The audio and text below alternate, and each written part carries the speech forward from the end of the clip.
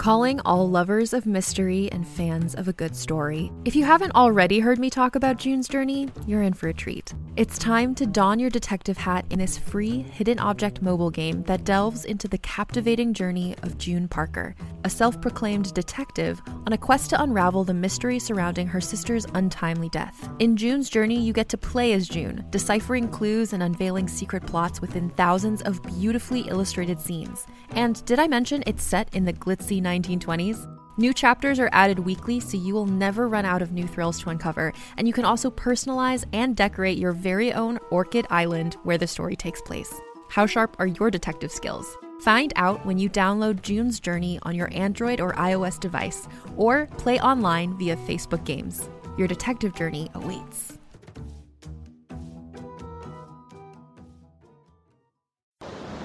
The Astrea Trilogy, written and read by Seymour Hamilton. Book 2, The Men of the Sea. Chapter 7, in which Astrea contends with Adramin. Part 1. Wakey, wakey, wakey! There's sunlight on the ocean, and if you had your scuttle open, you'd see it. Astrea woke to Mirac's abrasive cheerfulness at his door. For a moment he wondered if no one would notice if he stayed where he was. As he swung his legs out of his bunk and fumbled with the scuttle to open in light and salt air, he felt as if it had been only moments since the night watch ended. He sat on his bunk, watching the patch of sunlight rise and fall on the bulkhead. As he did so, he was aware that this day was beginning in exactly the same way as had the previous one, and the day before that, and before that. No navigation today. Cow says food for you. Meet me on deck as soon as you've eaten. Astrea grabbed a towel and went to the tiny shower cubicle, where he stripped and pumped sea water over his head until he could not stand the cold any longer. He rubbed himself down, pulled on his breeks, and went back to his cabin to get dressed. He paused as he was buttoning up his shirt and reckoned up how long he had been aboard Cygnus, and could not be sure how many days it had been since that first night when he had learned the worst about his grandfather Auron. It was not that the days were the same.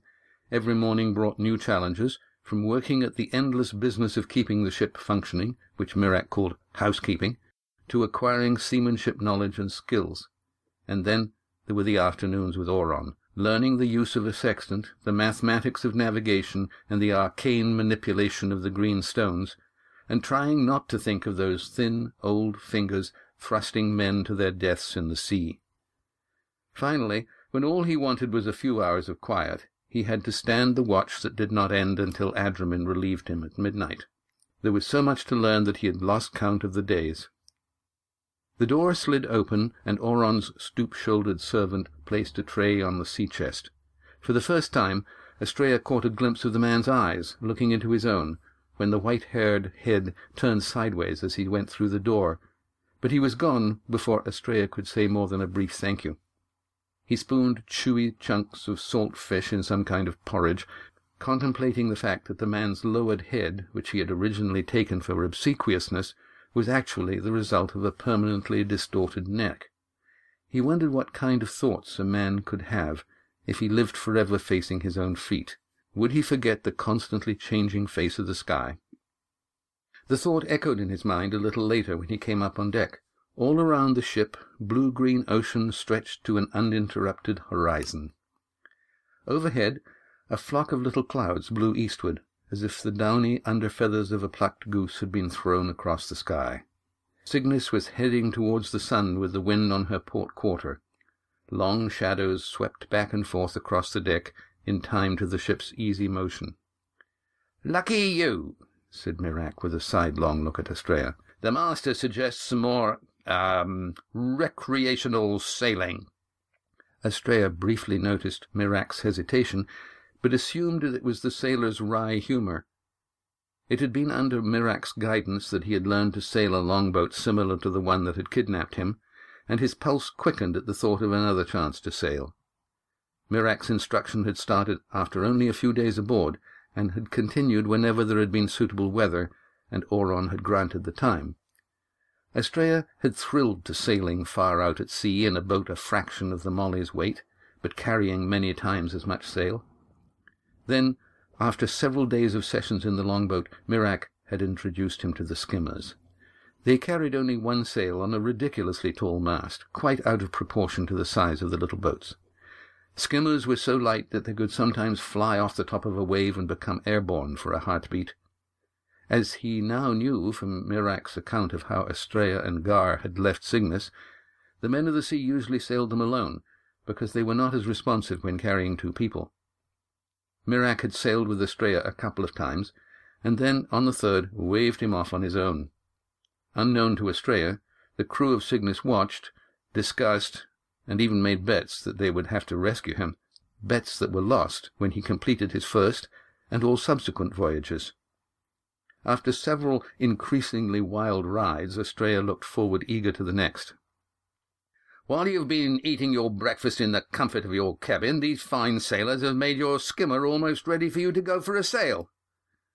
"Why don't we take this one?" Astraea asked, pointing to another skimmer he had not seen before.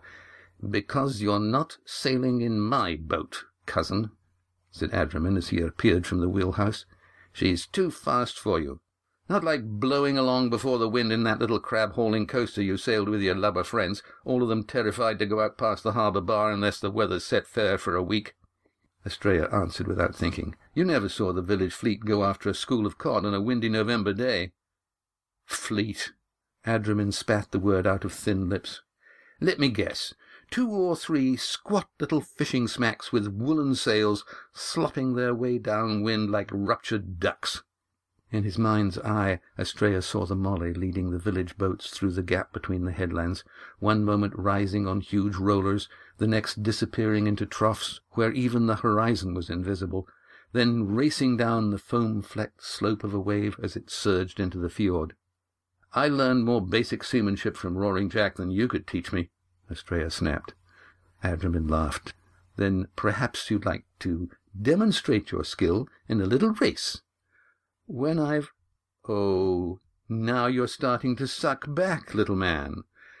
You've got a lot to say, cousin, but when it comes to backing it up—" "Master on deck!" shouted Mirac, and all the men turned from their work to face astern, where Oron stood with his cloak waving around him, one thin hand on the ship's rail. "Master, there's a fair wind and a challenge given. Will you shake the bones for my cousin and me?" "Do you accept the challenge, Astraea?" "I accept," snapped Astraea, ignoring the chance to back out. "The circuit?" asked Adriman. "Your choice," said Astraea. Astraea heard Mirac groan softly at his elbow. "Good," said Adriman. "Then you can be doing whatever it is that you do to prepare yourself for defeat, while we have the boat swung out." A hollow feeling made Astraea strangely calm. He had been hooked, played, and landed, but he was not going to give Adriman the satisfaction of seeing him twitch. "Well, now you've done it," said Mirac softly, as he and Astraea walked to the starboard side of Cygnus, where the skimmers swung from their davits. "So I'd better tell you how bad it's going to be. You're in a race that any right-thinking person would instantly judge to be insanely dangerous. Here's how it works. You and Dramin sail around Cygnus, pick up your tackle, and the first boat hauled aboard wins. Simple, eh?" Astraea nodded, trying to keep his face expressionless. "Well, that's not quite the whole story. The ship's not dead in the water, and she's not even going to be keeping a set course. Soon as we're afloat, the master starts to count. When he's got to some number he's chosen in advance, he reaches into that wide-necked bottle the steersman's just handed him and pulls out a piece of whalebone with an instruction on it. Could be steady as she goes, could be close hauled on starboard tack, could be jibe and run downwind. Nobody knows until he gives the order." That means that it could be a very long race or a very short one," said Astraea. "How right you are! And it could be really short for one boat and the rest of the day for the other one. If the second boat isn't aboard before late afternoon, Cygnus heaves to, and the unlucky one is hauled aboard to face his shame, assuming we can find him. Now, tell me you're ready to take the helm, because if you aren't, you might as well just jump overboard right now and save the skimmer for someone else." Astraea nodded. Mirac looked at him thoughtfully. "Very well. You're going to be busy. Don't try to grab air when you're crossing the ship's bow. That's the worst moment. You have to climb Cygnus bow wave, and that can slow you down just when you need the speed. And don't forget that the ship's wind shadow can steal your power, especially if you're running or have the wind abeam. Oh, and another thing. Oh, never mind.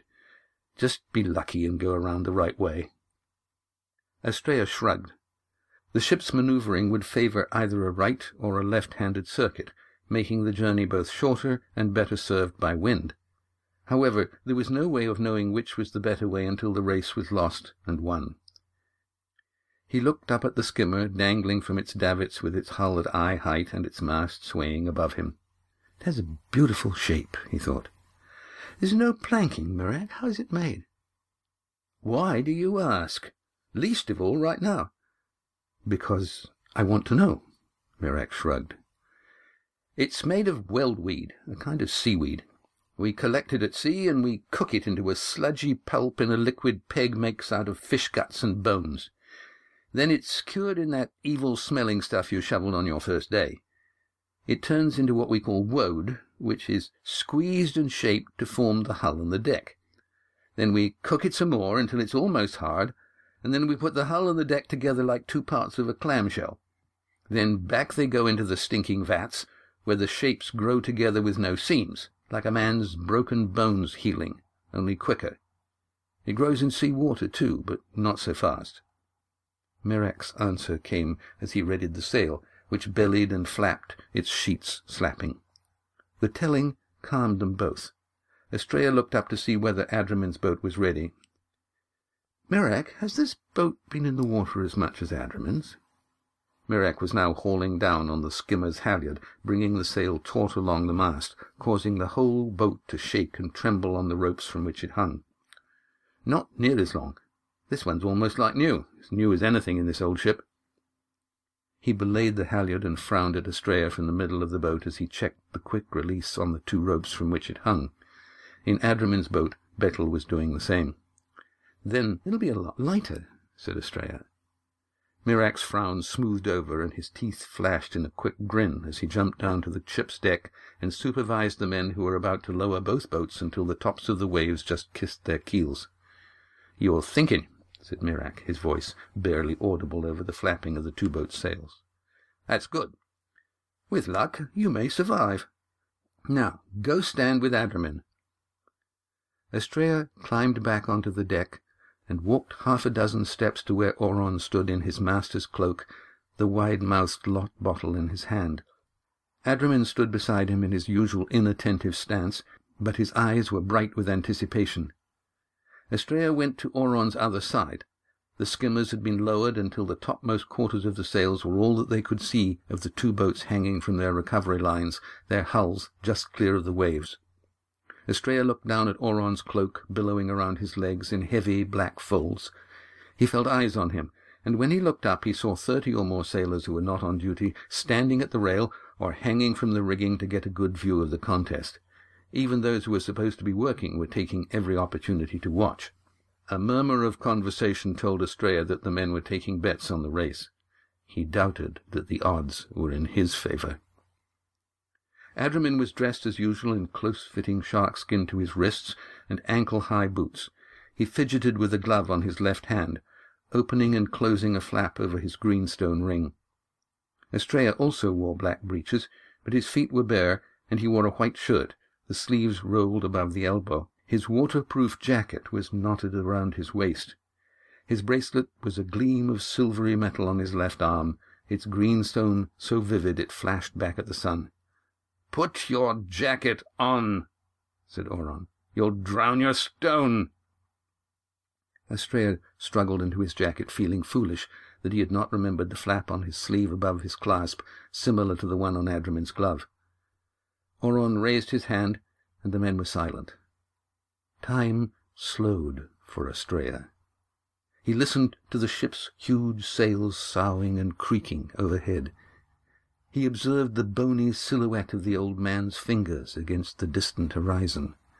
He admired the wind-whipped clouds against the sky, and followed the master's hand as it slowly descended. Astrea's bare feet thudded on the deck a fraction faster than Adrimin's boots as they both ran the few short paces to the rail. Then all his attention was on lunging outwards to catch one of the ropes from which his boat was dangling. His fingers closed on the rope, and his legs wound round it in almost the same instant. Then he swiftly let himself down hand over hand, checking to alight gently lest he punch a hole through the boat's thin hull. The black shape of Cygnus loomed over him, and the rushing of water past the high black sides drowned all other sounds. He took hold of the quick-release gear that let go the two ropes from which the boat hung. He looked over the side to gauge the rise and fall of the waves, and jerked at the lever to allow the boat to fall the last arm-span into the water so that he could sail free. The device stuck. Gritting his teeth, he jerked again, and was immediately drenched by a flare of spray as the boat fell half its height to smack down into a wave trough. Astrea's boat wallowed and would have capsized if he had not been quick to balance it. Then the rudder bit into the water, the sail caught wind, and the boat moved away from the ship's side. He ducked down below the boom, sat on the edge of the shallow cockpit, and slid his feet under the straps that would hold him aboard. This took precious moments away from choosing his direction. He glanced ahead just in time. Adrimin's boat, its sail full, charged at him, heading for the mother-ship's stern, cutting Astrea off from a smooth right-handed curve away from the ship's side. Grimly observing the rule that gave Adrimin right-of-way, Astrea steered to pass under his stern, and began to chase the mother-ship up her leeward side. His first choice had been snatched from him. Astrea's skimmer gathered speed as he pulled away from Cygnus' wind shadow. The long, open ocean waves lifted the little craft on their crests and then slung her swooping down into the troughs. Astrea had been excited every time he had sailed. This time he was exhilarated, both by the speed and the keen edge of concentration that comes with competition. He moved without thought, shifting his balance forward as his boat climbed toward the crest, and then astern as he slid into the trough and began to climb the next wave. At the crest of the 5th or 6th blue-green wave, Astrea saw the extent of his disadvantage. High above him in the command position aboard Cygnus, Oron had shaken the lock bottle and drawn out the bone that instructed him to go into a reach with the wind to port. The crew had eased the sheets, and now the mother-ship was heading towards Astrea's course, forcing him not only to sail out of her wind shadow, but also to choose a direction that, though easier to sail, was not as fast. On this new course he did gain some advantage from the waves, in that most of the time he could sail along their crests, while the mother-ship ploughed her massive weight through the water on which his lighter craft danced. Watching Cygnus closely for any signs of further course changes, Astrea wondered how Adrimin was doing on the weather side of those huge sails. His cousin had to be catching a clear wind, and was now probably preparing to round Cygnus' bow, with his journey shortened by the ship's turn to leeward by as much as Astrea's was lengthened. Astrea helmed his skimmer with all the skill he could muster, wondering as his boat thrummed along the foaming crest of a long rolling sea whether its lighter hull was giving him any advantage. He was closing fast on Cygnus' bow, and would soon attempt the trickiest part of the circumnavigation, crossing ahead of the ship, around a plunging bowsprit that could impale his sail, dismast him, and roll him under the ship's forefoot to destruction. In a moment he would be trying this manoeuvre upwind, unlike Adrimin, who would have the wind behind him, and to starboard, giving him the advantage of having right away over Astrea, who would have to give way to avoid a collision that would put both of them at the mercy of the mother-ship's inexorable advance. "Seething sculpins!" yelled Astrea, as the Cygnus began changing course to port, turning away from him towards her original course. Astrea had no choice but to do the same. Both Cygnus and he were now almost close-hauled. Spray off the wave-tops soaked Astrea from head to foot, and his feet were numb. He had sailed a greater distance than he had hoped, much of it away from the mother-ship. Somewhere out of sight, Adrimin was contending with the other side of the problem, but there was no time for speculation. Out of the corner of his left eye, he saw activity aboard Cygnus, and the ship changed course yet again, dooming Astrea to sail an even bigger arc to find wind. The mother-ship was now over his left shoulder, almost behind him, sailing with the wind behind her, casting her wind shadow ahead. As he slacked the main sheet to run downwind, he knew that Cygnus' manoeuvre also meant that if he acted swiftly, he might be able to cut across Cygnus' bow. He tugged too hard at the tiller, and the boat's stern fishtailed sickeningly, forcing him to waste valuable moments recovering balance and speed. A glance told him that despite the mountain of sails chasing him, he was making better speed than the ship, so he tried again. He winced as his boat teetered over Cygnus' bow wave and surged ahead. Astraea gritted his teeth, shouted "Close hold!" to himself, and hauled in the mainsheet. The boat charged off a wave crest and momentarily lost contact with the water. For one dizzying instant, Astraea's future was beyond his control. Either he had chosen his moment correctly, or he would soon be swimming for quite probably the last time. He shifted his weight and let out a wordless yell of exhilaration and relief as the rudder responded, the keel gripped, and the skimmer sped off on its new course. A heartbeat later, he looked up for the bowsprit and the curving headsails above it and knew that they were behind him. He had made it past the ship's bow. He looked ahead and glimpsed Adramin's boat just before it vanished behind his own sails, going the other way around Cygnus' brow. His cousin was in a mad downwind rush far closer to the big ship's bow than Astraea had dared. For an instant, Astraea thought that Adramin must have miscalculated and would soon be dismasted by the Cygnus' plunging bowsprit. But in a masterly move, at the last moment Adramin threw his weight onto his boat's lee side, let fly the sail, momentarily slanting his mast below Cygnus' bowsprit as he cut just ahead of the white foam thrown up by the knife edge of the ship's bow. For a moment it looked as if the skimmer's sail would strike the water, but the little boat skimmed across the ship's bows with its mast nearly flat against the water and its sail flapping like a flag. Just when a capsize seemed inevitable, Adramin swung a leg over the side and forced the keel back down, righting his boat and catching the wind afresh. Astraea swallowed, tasting salt water on his lips. Adramin's experience was prevailing. He had sliced through the eye of the needle and was now in the last quarter of his circumnavigation, while Astraea was barely halfway around the ship. Astraea stayed with his intention to keep clear of Cygnus in case she should make another sudden course change. He was aware that on the other side of the ship Adramin was racing towards his recovery lines. It would be a challenging downwind pickup, but Adramin had already demonstrated so much skill that Astraea prepared glumly for the eventual outcome. He shrugged and tried to accept that the race was essentially won, and he could only hope to finish safely and soon, avoiding a humiliating rescue. Besides, there was little time for reflection. He was now on the opposite course to the mother ship, and would have to come about very soon. As his boat danced across the wave-tops, he glanced over his shoulder and gasped. Oron was jibing Cygnus. It was one thing to jibe in a small boat, indeed it was part of racing. However, jibing the mother ship under full canvas was a danger to everyone. Masts could be sprung or broken, sails torn away or spars shattered, unless every member of the crew did his job perfectly.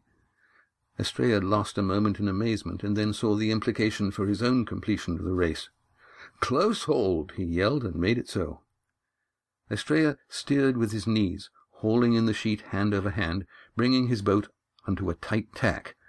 Before Cygnus turned stern to wind, Astraea aimed for the mother ship's side, somewhat aft of midships.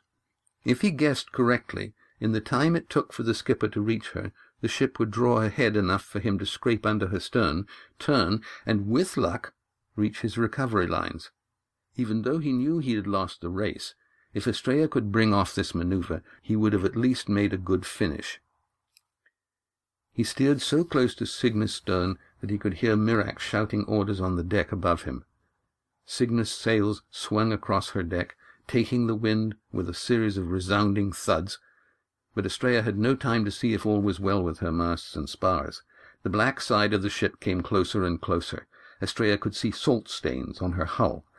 As his skimmer shuddered and dipped on the waves, he ground his teeth together, but did not spill the wind from his sail. He would not be humiliated by a long stern chase with the ship's company laughing at him. Despite himself, he stiffened for the shock of impact. The crash did not come. Instead, the skimmer rocked and swayed as it slid through the white turmoil of Cygnus' wake. Astrea whooped and shoved the tiller away from him. The little boat carried her speed so well that she barely touched the water in her rush into the wind alongside the ship. The recovery lines swung above him, and he stood to grab them, letting his sail luff. His boat slid onward, but it was fast losing way, as if dying under his feet. One moment he was overtaking Cygnus, the next he was at the same speed, then he began to drift behind. At the last possible moment, Astrea's fingers closed on the forward line and hooked it onto the ring set in the boat's keelson. The skimmer was now a prisoner of the mother's ship, but with only one connection it could not yet be raised. If Astrea did not get the second hook into its ring, the skimmer would slam against Cygnus' hull.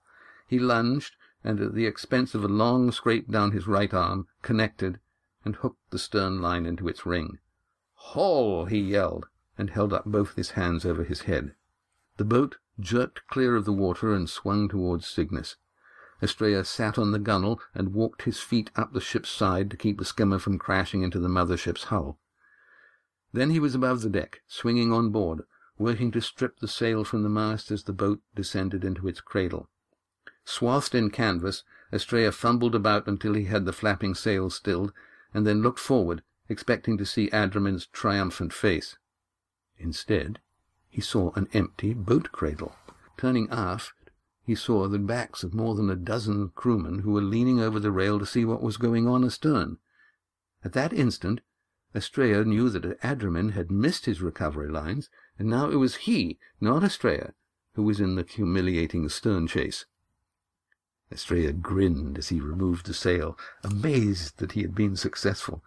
When he looked down at the deck, he saw faces looking up at him, and when several voices shouted his name, he almost dropped the bundled sail. Hands reached up to take it from him, and when he swung down onto the deck, he was at the center of off-duty sailors, some clapping and one or two drumming their heels on the deck. Their congratulations a confused sound in his ears, Astrea walked through a gap in the crowd towards Oron's tall, cloaked figure. The master held out both his hands toward Astrea, took a step forward, and dropped a silver chain over his head. Cold metal rested on his throat, and redoubled congratulations came from behind him, drowning out all other sounds. Oron raised his right hand, and the cheering and stamping came to a ragged end. "Astrea has earned the right to wear the dolphins," said Oron in his old man's voice. "Let the ship's company celebrate his achievement with a ration of land-born Peggines poteen." A murmur of approval came from the crew, drowned out any need for Astrea to reply. Oron raised his hand, and silence fell. "At my command, we resume our journey south. Tomorrow we will be at the City of the Sea. You may wish to prepare yourselves for that meeting. You, Astrea, will join Adramin and me for the night meal in my cabin." Raucous laughter mingled with more cheers and then died away. Betel and half a dozen sailors hung over the rail, waiting to haul Adramin's skimmer aboard. Those on duty returned to their tasks, and the others mingled in small groups. Astrea heard scraps of conversation as the men spoke about their destination. He heard the names of ships and of the people aboard them. Wondering what the City of the Sea would look like, Astrea walked past knots of talking sailors. 2 or 3 gave him a casual version of the fist-to-chin salute, while others grinned at him ruefully. He guessed that those saluting had won their long odds bet. Once again he was struck by the fact that all the men were old enough to be his father, and many were even older. He did not notice Mirac behind him until he reached the companionway and was starting down its steep steps.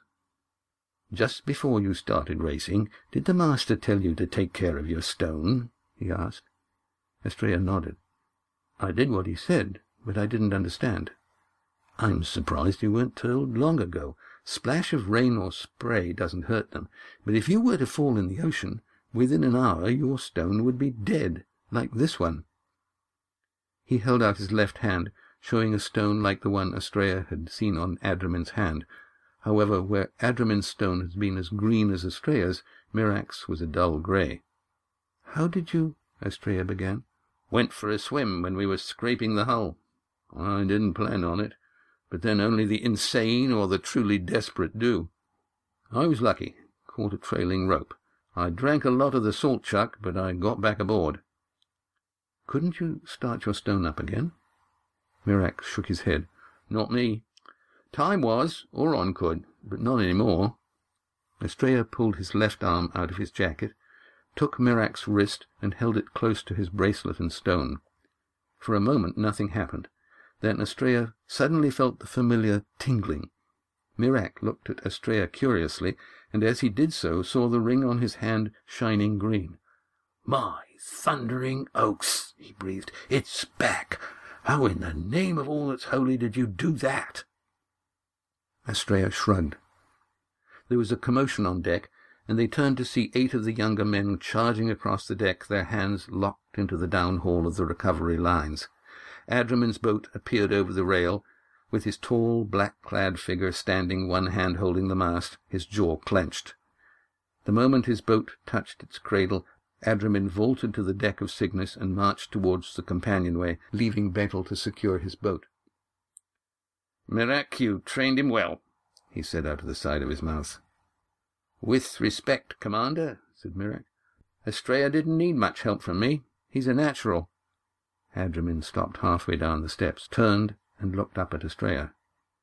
"Then congratulations, cousin," said Adramin, and to Astrea's surprise, without his usual sarcasm. "Your luck has earned you the dolphins. Don't let it go to your head. Or you, Mirac," he added. "At your command," said Mirac.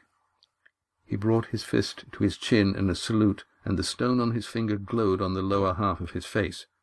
Adramin was sketching a casual return gesture when he froze. "Your stone, Mirac. What happened?" "He did it, Commander. Astrea, he just did it." "Astrea lit your stone?" Mirac nodded. "You can do this?" Astrea nodded. "I've done it before." "Does anyone else know?" asked Adramin, and then answered his own question in something close to disgust. "Well, everyone will, in less time than it takes for them to get into the poteen." With a curt nod to Mirac, he turned away and went below. "Better get shifted into your best rig," said Mirac. "And—" he paused, and his dark eyes met Astrea's. "It wasn't just luck. You sailed like an old hand, and a good one." "Thank you, Mirac." Mirac saluted Astrea with considerably more style than he had offered to Adramin, turned, and walked toward the bow. Astrea dressed for the meal with care, putting on the best white shirt and black breeks. When he turned to the metal mirror on the bulkhead to shave, he saw the gorget at his throat. The silver pendant was curiously wrought in the shape of 2 intertwined dolphins, and it hung around his neck so it exactly cupped the vulnerable spot between his collarbones. It was knife-fighter's jewelry. "Damon would approve," said Astrea. As he voiced his thought, Astrea sat down slowly on his bed. His eyes closed, and he saw in his mind's eye the companions with whom he had worked and lived. Gar, fluffing his white fringe of hair with both hands in a moment of wonderment. Roaring Jack, his beard swept to one side and one eye squinting against the wind. Damon, juggling his knife from one hand to the other. Lindy, that first day when they'd met at the river crossing, her skirts kilted up, her staff at the ready, looking at him with her steady, blue-eyed gaze. He lay back, exhausted from the race. At the edge of sleep he summoned more memories. Lindy, standing backlit against the window of the hall. Lindy, passing brushes and paint up the scaffold. Lindy, turning her face up to give him kisses that moved him like nothing he had ever imagined. He wondered if winning the race would impress her, and if she would approve of how he was being accepted into the life aboard Cygnus. He was learning navigation and seamanship. It was more than satisfactory to discover that he had enough power over the stones to amaze both Mirac and Adramin. It seemed that the master was grooming him to be a commander, perhaps a master some day, certainly not just one of the crew. But as he catalogued the accomplishments he wanted to boast about, there was a side to all of this that Astrea did not relish. It was the strange rapport that linked him to Auron. He felt his reactions, as he had never done with the people in the village. When Auron was irritated, as he taught the lore of the stones, and when he had a rare moment of amazement at what his grandson could do, Estrella did not have to go through the process of listening, watching, and interpreting his face or voice. He knew. It was similar to the way he had known and understood Gar, but it was different as well. Instructions from Auron were not like learning from Gar. They did not open his mind to what was around him. Estrella could think his way through the problems Auron set him, but he had felt on his pulse everything he had learned at the castle.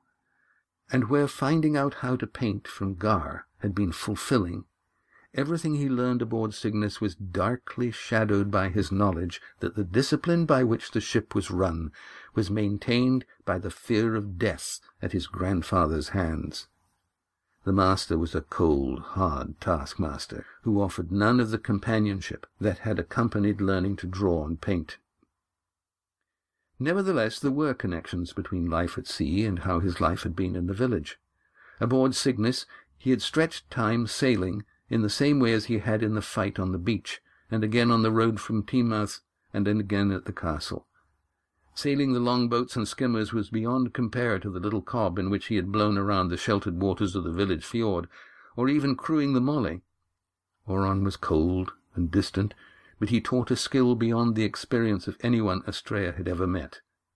Learning navigation was a voyage of the mind into an internal, abstract world, intellectually connected to the business of shaping a course at sea, but satisfying in and of itself, like solving a complicated puzzle. Auron never told him that he had done the calculations correctly. He only grunted and stabbed a finger at the occasional mistake, forcing Estrella to work and rework problems until finally Auron nodded. Then the old man would swiftly erase the slate and send Estrella back to observe and calculate once more. Working the stones was different again. They called for an effort of the will that was both physical and mental, almost like interacting with a person. It had not been long until he noticed that though Auron's knowledge of working the stones was replete with a lifetime's experience, Estrella had more power over the shipstone than his grandfather. He could redirect the stone faster and easier, and though it was hard work, it did not exhaust him as it did the old man who taught him. Thinking about the stones carried him back to Lindy and the moment when they had lit Gar's stone together. Nothing compared to the fulfillment that Lindy had given him. No one gave him the same calm assurance that had flowed between them when they were walking south, hand in hand. All that he was accomplishing at sea balanced in his mind against all that he had left behind, and as he thought of himself on the cusp between the two, he was both lonely and indecisive. A knock at his door brought him back from his musings. "Enter," he said with as much conviction as he could. Mirac appeared in the doorway. "Come on deck for the toast to your victory," he said. Estrella stood up, took a deep breath, and followed Mirac. "What's poteen, Mirac?" Estrella asked as they climbed the companionway. "Peggine's answer to whiskey. Nobody knows how she makes it, but those who refuse it are few. Look over there, she's tapping a keg already. Go celebrate your victory over Adramin." Mugs in hand, the sailors were lining up near the mainmast, where old Peg was ladling out her brew. Adramin was already standing beside the puncheon. He raised a hand in what Estrella took for an invitation, and Peg beckoned Estrella over and gave both winner and loser a measure of her brew. Adramin threw back his head and poured off his beaker in a gulp, his lean face momentarily tipped upward. Estrella imitated him and tossed the contents of his mug down his throat. He did not hear the cheer in his honor because he was gasping as liquid fire ran down from his throat to his belly. He gasped, blinking back tears, noticing that his mug had been refilled and that he was in the way of a line of men waiting for their turn. Numbed all over, he moved back into the shadows, dizzy and confused, but at the same time feeling quite able to start the entire mad race around Cygnus a second time. Mirac murmured in his ear, "If you don't drink it up quick, it'll eat through the mug." Estrella scanned Mirac's face, decided that he was joking, and took another sip. The smell warned him that it was akin to village whisky, but the taste was curiously sweet and warming. He sipped again, wandered back towards the command position, and feeling suddenly dizzy, sat down on the deck with his back to the steersman's shelter. In the waist of the ship, some of the men began to sing. Weary, oh weary are we. We are the wanderers who sail on the sea. We're born on the ocean, we'll sail till we're old. We'll only reach land when there's one who's foretold. In an unnatural awareness brought on by the poteen, Estrella listened casually at first. Then, as they began taking turns to sing the verses before joining in on the chorus, he began to understand a fresh aspect of what it meant to live on a ship that had spent nearly a century at sea. The first thing we'll pray for Peg's beer. May it be powerful and may it bring cheer. If one beer don't do the job, then poteen will fix us. We'll each drink 1,000,000 before they deep six us. Weary, oh weary are we. We are the wanderers who sail on the sea. We're born on the ocean, we'll sail till we're old. We'll only reach land when there's one who's foretold.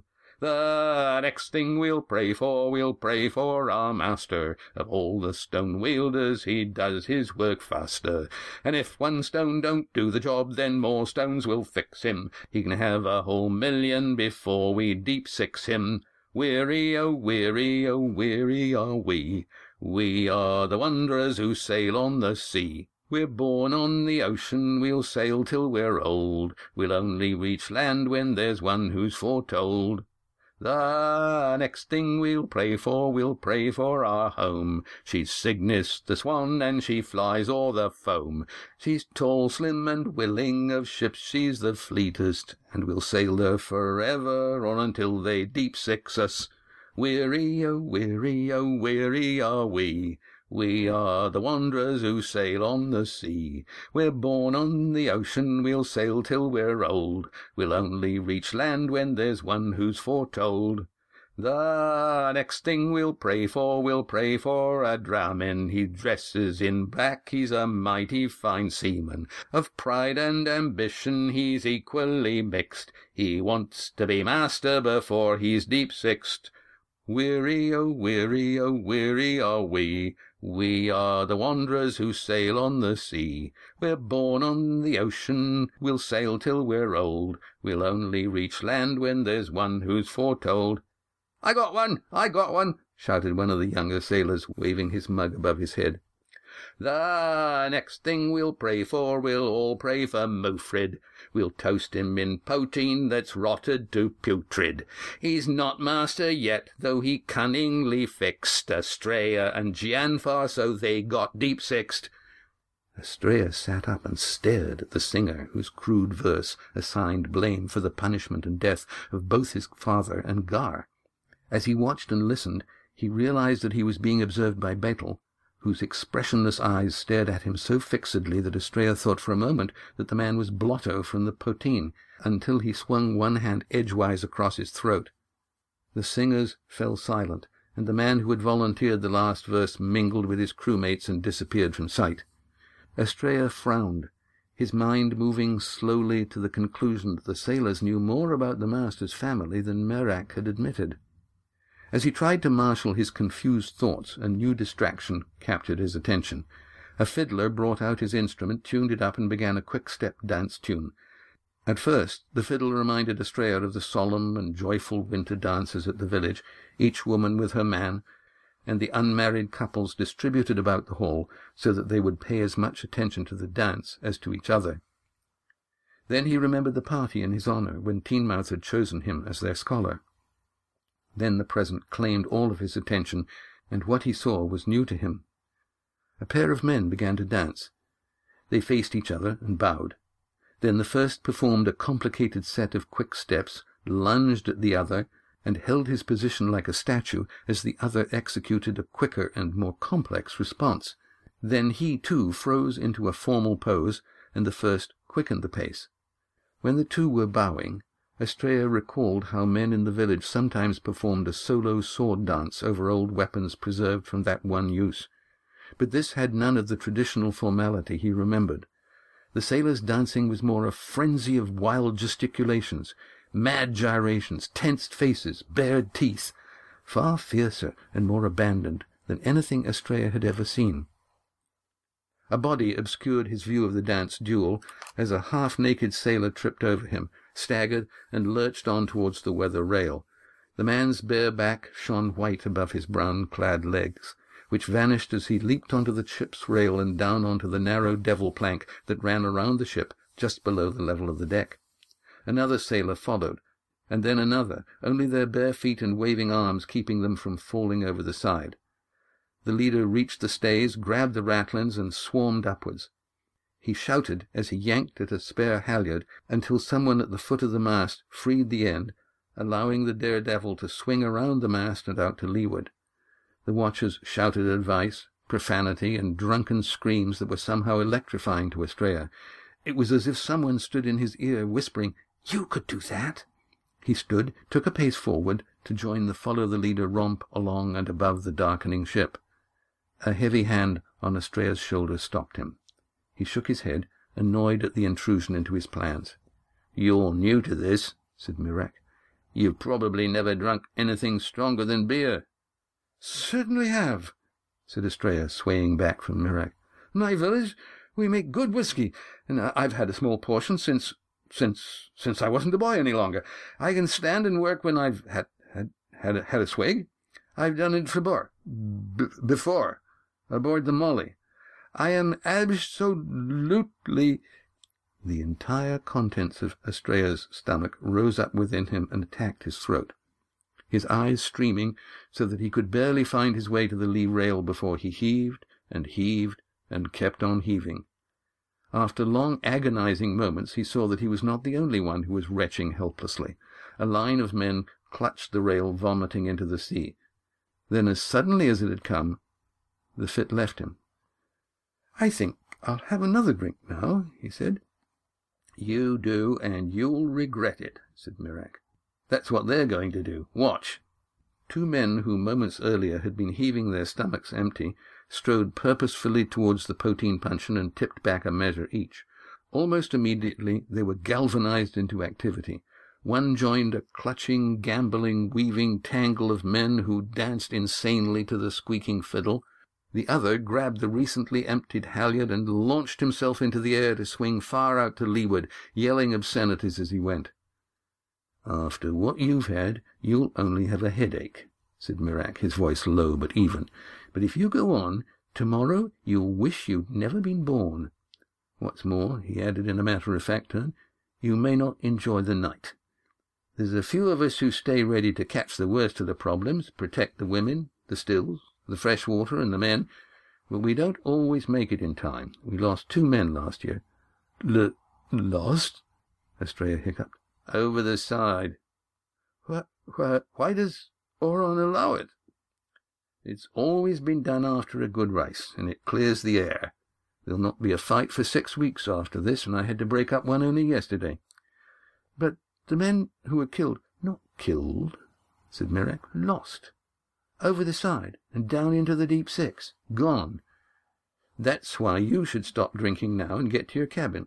Bolt the door, too." "Why?" "Is it the drink, or are you just stupid? Haven't you noticed that the poteen makes men do anything? Look, we've been running an all-men ship for years, if you don't count Peg and a couple of grandmothers."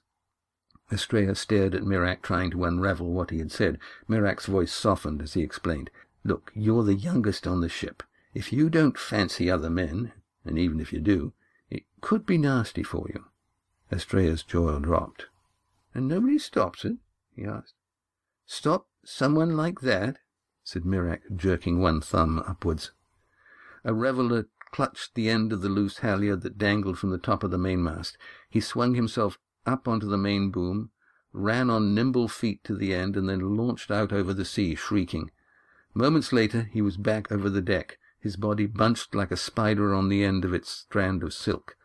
Then he dangled out over the sea again like a grotesque, wingless bird, and returned twice as fast directly towards the end of the boom.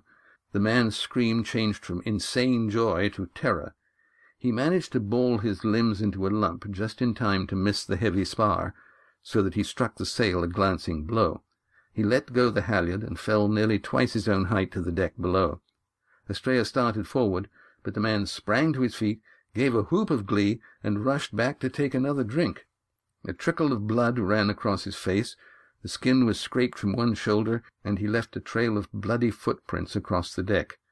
A burst of raucous laughter came from the men around the puncheon.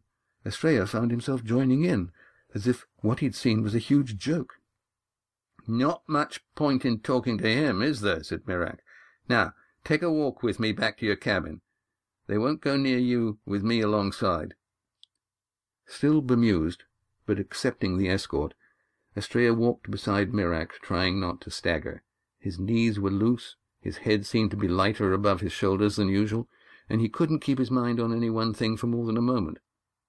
As they descended the companionway, he thought of 3 good reasons why he should rejoin the festivities overhead. Only Mirac's firm hand gripping him above the elbow kept him heading towards his cabin. It seemed to Estrella that it took a very long time to find their way along the passage, because there was so much to think about, so many shadows to watch swinging back and forth, so many fleeting thoughts to wonder at before he was being pushed through the door. When Mirac kicked the door shut and lit the lantern, Estrella stood watching him as if he had never seen a flint and steel before. He sat down heavily on his bunk, leaned forward, reached down between his knees, and laboriously pulled at the catch of the footlocker under him. "Chances are you can't understand me," said Mirac, "but I'll tell you anyway. Your boat was rigged to fail. Adramin planned it, and Bettel did it before the race started. Bettel hasn't got the brains to think of something like that, and he didn't notice that I saw him and fixed everything except the quick release you had trouble with." Go on. I can follow you, Estrella." Mirac tipped Estrella's chin so that the lantern light fell into his eyes and looked closely into them. "Perhaps you can," he admitted grudgingly. "Now, I'm not supposed to be telling you this, but—" Estrella's concentration failed, and he peered over Mirac's shoulder at the movement of light and shadow cast by the lantern. The light took fascinating shapes that coalesced into a picture so real that his eyes flooded with tears. Silhouetted against the dark wood, Estrella saw Alana's white hair, with the light behind it. His mouth open, he waited for her to turn towards him, but instead the vision softened and faded, and he was left blinking at the meaningless dance of light and shadow. Gradually, he became aware that Mirac had been talking for some time. "So, you're a mystery to them, and some of them believe you can do anything. Now don't go to sleep on me. Stand up, and when I step out of the cabin, bolt your door." Estrella nodded and impulsively clasped Mirac's hand. He looked into the deep-set eyes, minutely observing the lines that surrounded them. "Thank you, Mirac. You're the first person aboard this ship who's cared about me. I'm deeply grateful." He felt a sudden urge to throw his arms around Mirac and sob. "The door, Estrella! Bolt the door!" Mirac left the tiny cabin and pulled the door after him. Estrella slumped onto his bunk, suddenly exhausted. The door opened again. "Bolt the door, Estrella, you block-headed, tree-climbing, dung-footed lubber!" "I am not," said Estrella to the closed door. He stood, shot the bolt into place, and fell back onto his bunk. He was unconscious before his head hit the pillow. You have been listening to the Estrella Trilogy, Book 2, The Men of the Sea, written and read by Seymour Hamilton. All 3 books are available in electronic and paper formats from Amazon, Barnes & Noble, and Chapters.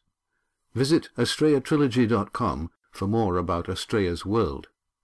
This audio version is licensed under the United States Creative Commons Attribution Non-Commercial No Derivatives 3.0.